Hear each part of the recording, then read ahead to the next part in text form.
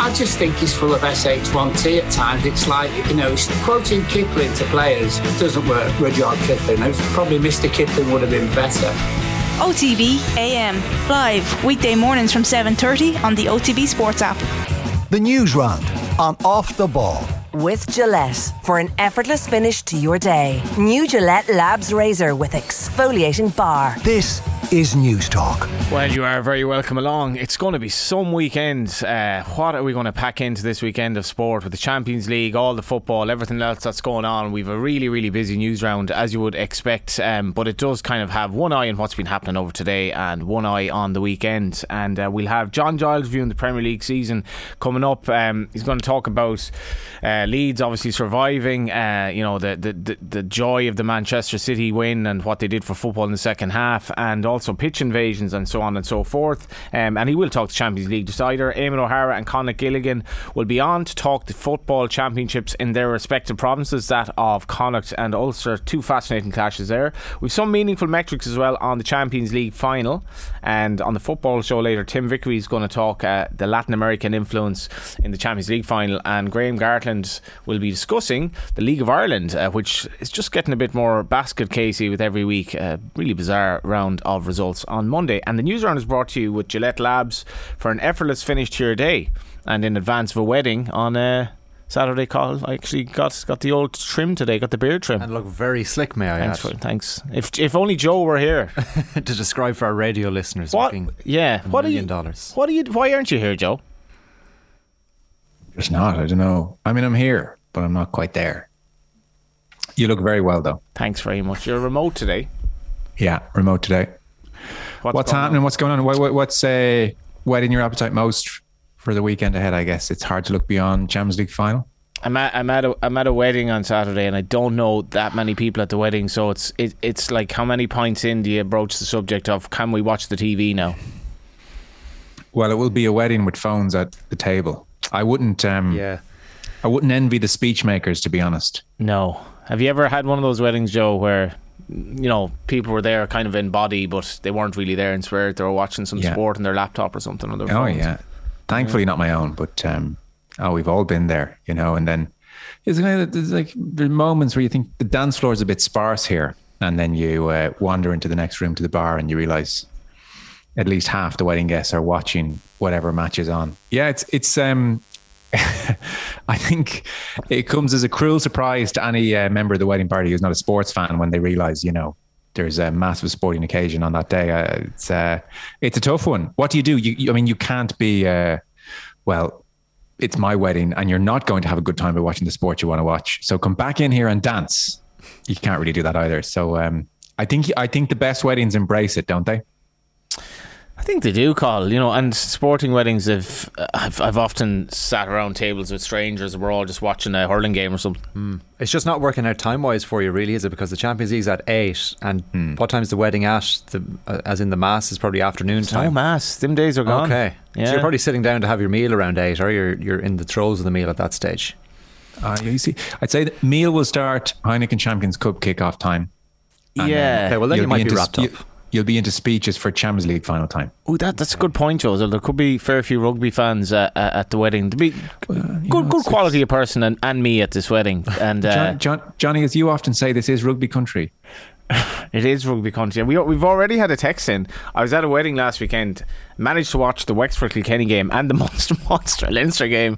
It was the most sport I've managed to see on a Saturday night in a while. I hope it wasn't your own wedding. That's watch 2 games in 2 different sports. That's impressive, Carl. Yeah, well, the thing with weddings is there tends to be a lot of time like hanging around in the bar area waiting for the meal, I find, until like 6:30, 7 o'clock. So if there is an afternoon game on in between, if you have a mass in the afternoon time, early afternoon, then you've got 2 or 3 hours to kill. It can be a nice way to spend a couple of hours dressed in your suit. What sort of suit are we talking for the weekend? Yeah, I got it's black tie, so I'll give them a bit of a plug. I went to Collar and Cuff in Glasnevin and got my suit with them. So I was just about fitting into it on the day, and I haven't put it on since. So it'll be a squeaky bum time on Saturday morning.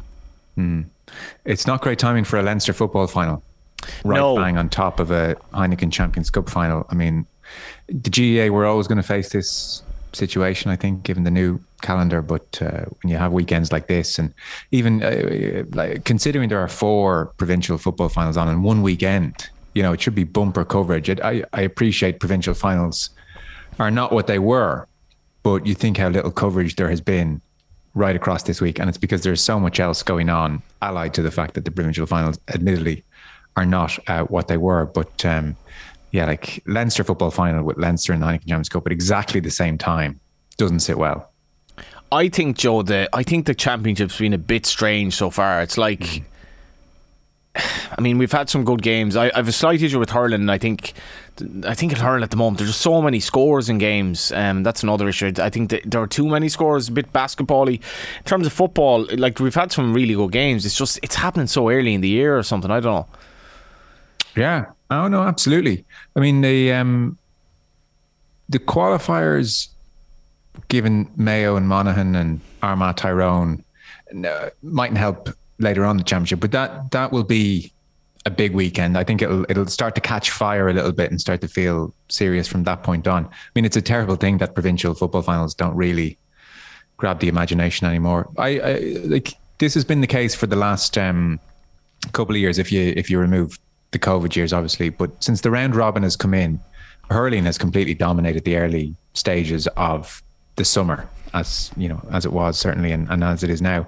So the hurling round robin completely dominates. And I think, like, we've probably had a fair few football seasons now, going back to Dublin Mayo in 2017 and Kerry against Tyrone last year, and a few seasons before that. We've probably had a few seasons where, frankly, the football season has been very underwhelming, bar the like hardcore football fans who'd watch every game regardless. But in terms of like reaching up and grabbing the floating voter, a huge number of football seasons have just been saved at the death over the last couple of years. An amazing final between Dublin Mayo, or a great semi-final here or there.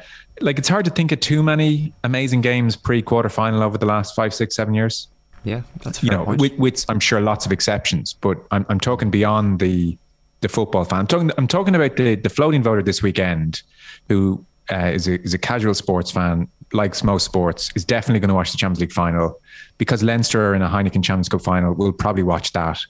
I don't know how bothered they are about the football championship in the main for a lot of it. What do you say, Colin?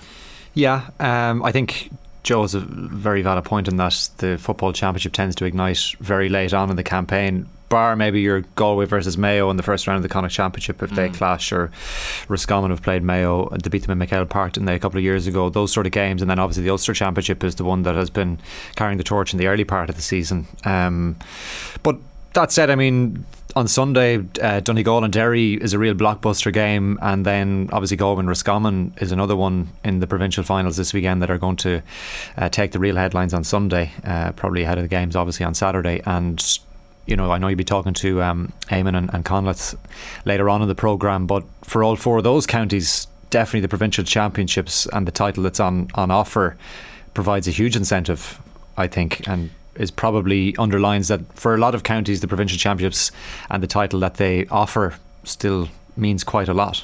Yeah, I think on that, Joe, like, it would mean an awful lot for Derry to win an Ulster Championship. Kildare and Dublin is the most interesting Leinster final we've had in a while, purely by virtue that Dublin aren't like raging certainties to win it. I don't think they are anyway. And obviously Roscommon just enjoy beating Galway any day of the week, and Galway haven't exactly won that many Connacht Championships in the last 10 or 15 years. So at least we have some intriguing deciders where there will be actually great passion at those games. Yeah, like as a Kildare man, I can't say I'm terribly excited about Dublin Kildare. Are you not? No, like, it's a foregone conclusion, is it not? It's not. You think? It's not, no. Okay. Do you not? Okay, Michael's in our producer says it is. Okay, well, if going on the betting, it's not a foregone conclusion. It's certainly not the foregone conclusion that would be a 15-point game. I'm not sure what the handicap is. It's nothing like that. It's like 5 points or something like that. Okay. It's not as much of a foregone conclusion. And you have Daniel Flynn. Well, listen, and there's always the chance, of course. Look, if he ignites and things go well, of course, in a 2-horse race, anything's possible. But what you could say is it's not as much of a foregone conclusion as the last number of years. Munster is a foregone conclusion, absolutely. Ulster's very interesting for sure, and Galway Roscommon to a point. But like outside of the two counties, you know, how much is the country really that invested in or are looking forward to it that much? I don't know, you know, and it's a tricky thing. Whereas the hurling round robin really works in Munster for sure. I don't know, like I cover it and absolutely will watch the games and we'll be doing analysis pieces on it. But like, just speaking like personally, I'm just very jaded by the football championship. They had a great chance to really mix it up and they haven't taken that chance. And I don't like the condensed schedule. I understand the reasons for it, but what frustrates me is that it seems every county I hear about is taking August and into September off anyway. So it's not like the club player in a lot of instances is starting his championship any earlier as a result. So I'm kind of thinking, what do like, it's just, I'm a bit nonplussed by it, to be honest. And I can't, what I would say is bring on the semi-final, quarter-final stage as quickly as possible. What about the Tailteann Cup then, Colin? Sligo are playing London this weekend. Yeah, I've been kind of keeping an eye on the promotion of it because a lot of people were saying that it needed to be promoted heavily. I think it's been quite good so far, and I know Offaly and Wexford last weekend was a really good game, and I saw some pictures from that and you could see how much it meant to Offaly to get over the line in that match. So I think it's gotten off to a reasonably good start. Again, as Joe makes the point that Saturday is so busy, there are a couple of games this Saturday that will probably go under the radar just because it's such a packed sporting weekend and sporting day with the Champions League and Champions Cup, and then you have the provincial finals that are on Saturday. Point, I think the Tailteann Cup is actually scoped to become a really cool competition. Yeah, I agree. Even if London beats Sligo, don't underestimate what that means to that London team. Of course, yeah, and you know, genuine aspirations for all counties that are in the competition. They only have to get through probably 2 or 3 games to get to Croke Park to play a semi-final live on national television. Exactly, which is a real carrot for a number of counties, particularly those in Division 4 that mightn't have been in Croke Park in decades. And to be honest, I think it's been a reasonably good start, possibly a little bit under the radar because everything else that is happening, but once it gets into the latter stages, I hope that it will take off. And look, I mean, it's never going to be perfect in the first year, but I think if they can get off to a solid enough start this year with the competition and then build on it next year in terms of correcting maybe stuff that mightn't have gone particularly well this year, I think it can have a really good future. Michael has informed me, our producers, that we can go back to more wedding related stories, so there's still time to get in some texts. I think we can all relate to some stories of watching sport at a wedding when probably we were doing it on the QT. But first of all, it's time for the news round, Carl. Yeah, and we'll start with tennis, Johnny, because the world number 1 Iga Swiatek is safely through to the third round of the French Open. The Polish star dropped just 2 games in a straight sets win over Alison Riske earlier today. Speaking after her, Swiatek says she's trying to be as focused as possible on every game she plays. I think, just being focused and wanting to put pressure on my opponent is really helpful because from the beginning I have initiative and I can really lead on court and it's giving me a lot. So that's just what I'm trying to do, and it's not that easy. Before every match you really have to get pumped up and get in the zone. So I'm getting better and better at it, but I'm still not an expert. And elsewhere today at the tennis, the 8th seed Karolina Pliskova was knocked out after a straight sets defeat to world number 227 Leola Jean-Jean of France. Men's world number 4 Stefanos Tsitsipas is currently in action. He leads Zdeněk Kolar by 2-0 and is on the brink of winning the third set there, so he's looking like heading through. And second seed Daniil Medvedev is also through. He won in straight sets earlier today against Laszlo Djere.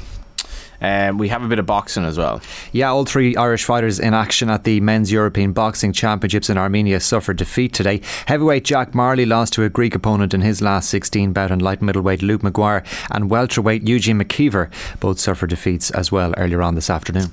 Before we get to the Republic of Ireland squad, here's a couple for you to ruminate over, Joe. Lads, we got married June 30th, 1990.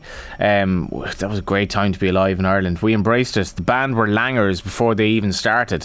What a day, John in Limerick. Ireland v Italy was that date. Oh my god. Lad, back in 2012 I was a photographer at a wedding the day of the Heineken Cup and Champions League final. Spare thought for people working at it. I didn't finish up until after the first dance at 1am. I mean, does anyone really care? I mean, you're a photographer at a wedding. I mean, you're just there to take the photos, really, aren't you? No, I mean, I don't know. Spare thought? Paid on the hour? Yeah, it can be a long day. It can be. I have no experience, so I can't say. That was Leicester v Ulster and Chelsea v Bayern. I hope that that texter in is still doing the good photos at the weddings. My daughter got married in Champions League final in 2019. I told her if the guests couldn't see the match, I'd find a bar somewhere and leave the wedding to watch it. Needless to say, the meal was done and dusted by 8 p.m. and we all got to see the match. Deirdre, mother of the bride in Longford. There you go, Joe. It's the only way.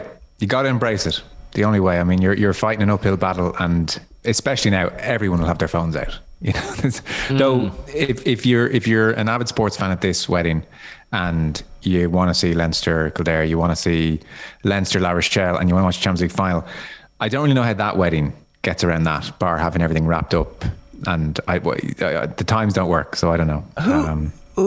Who's the neutral up for in the Champions League final?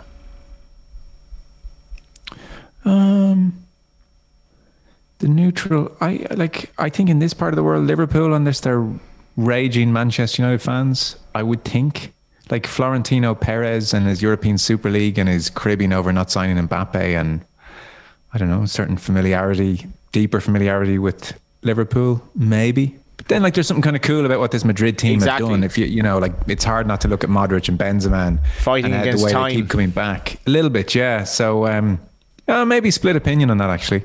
Who are you up for? I'd be up for Liverpool, obviously, but just see where I'm coming from, Carl. It's like a lot of people will have warmed to this reality. Yeah, I think I agree with you. Obviously, in this part of the world, the affiliation to clubs across the water can be quite severe, and I suppose people hold them dearly. So maybe not too many people not of a Liverpool persuasion hoping that they get over the line. But I mean, it is the sort of sporting occasion that all fans generally will warm to, regardless of who's in it, I think. I do wonder, are Liverpool just getting a bit over? Are they getting a bit tired? Like, is it just taking its toll on them? I think they kind of limped a bit at the end, albeit they were still winning in the league. They kind of just, I do wonder, are some of their players just getting a bit tired at this stage? Yeah, I think I think they're wrecked. I think do you think so, Joe? Yeah, I think they're wrecked. I think they've been wrecked for about a month. And now that's not to say a week's rest, all of the adrenaline that comes with this. I kind of think they'll be okay actually on Saturday, but I think for the past couple of weeks they have been wrecked. In a weird way, football has been better than ever. This is Gaelic football. Great matchups when the best teams play, but that's 2-3 games a year. It's not enough for the whole year. The format is all wrong. Not the sport, Joe. I totally agree. I think the sport is incredible.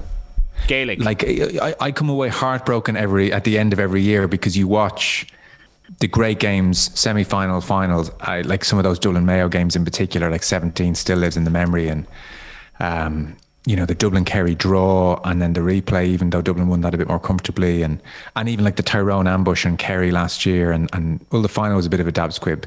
But you take my point. The best 2, 3, 4 counties, the way they play football now, I just think it's exceptional. It's just a joy to watch, and I come away every summer going, why can't I get just a bit more of that? Like, big surface, Croke Park as much as possible, high stakes. Like, I just think it's never been better. But I think we've all had our fill of our frustration with the structure. We've talked about it a million times on the show, and so there's no point going over the same old arguments. But I think, and looking at text messages in or tweets in, I think most people are incredibly frustrated with it now. For sure, like Derry and their run in Ulster this year has given us a bit of something, and Mayo going out early gives us a bit of something. But like, beyond that, what are we talking about this year that there was to get excited about? What was there in Munster?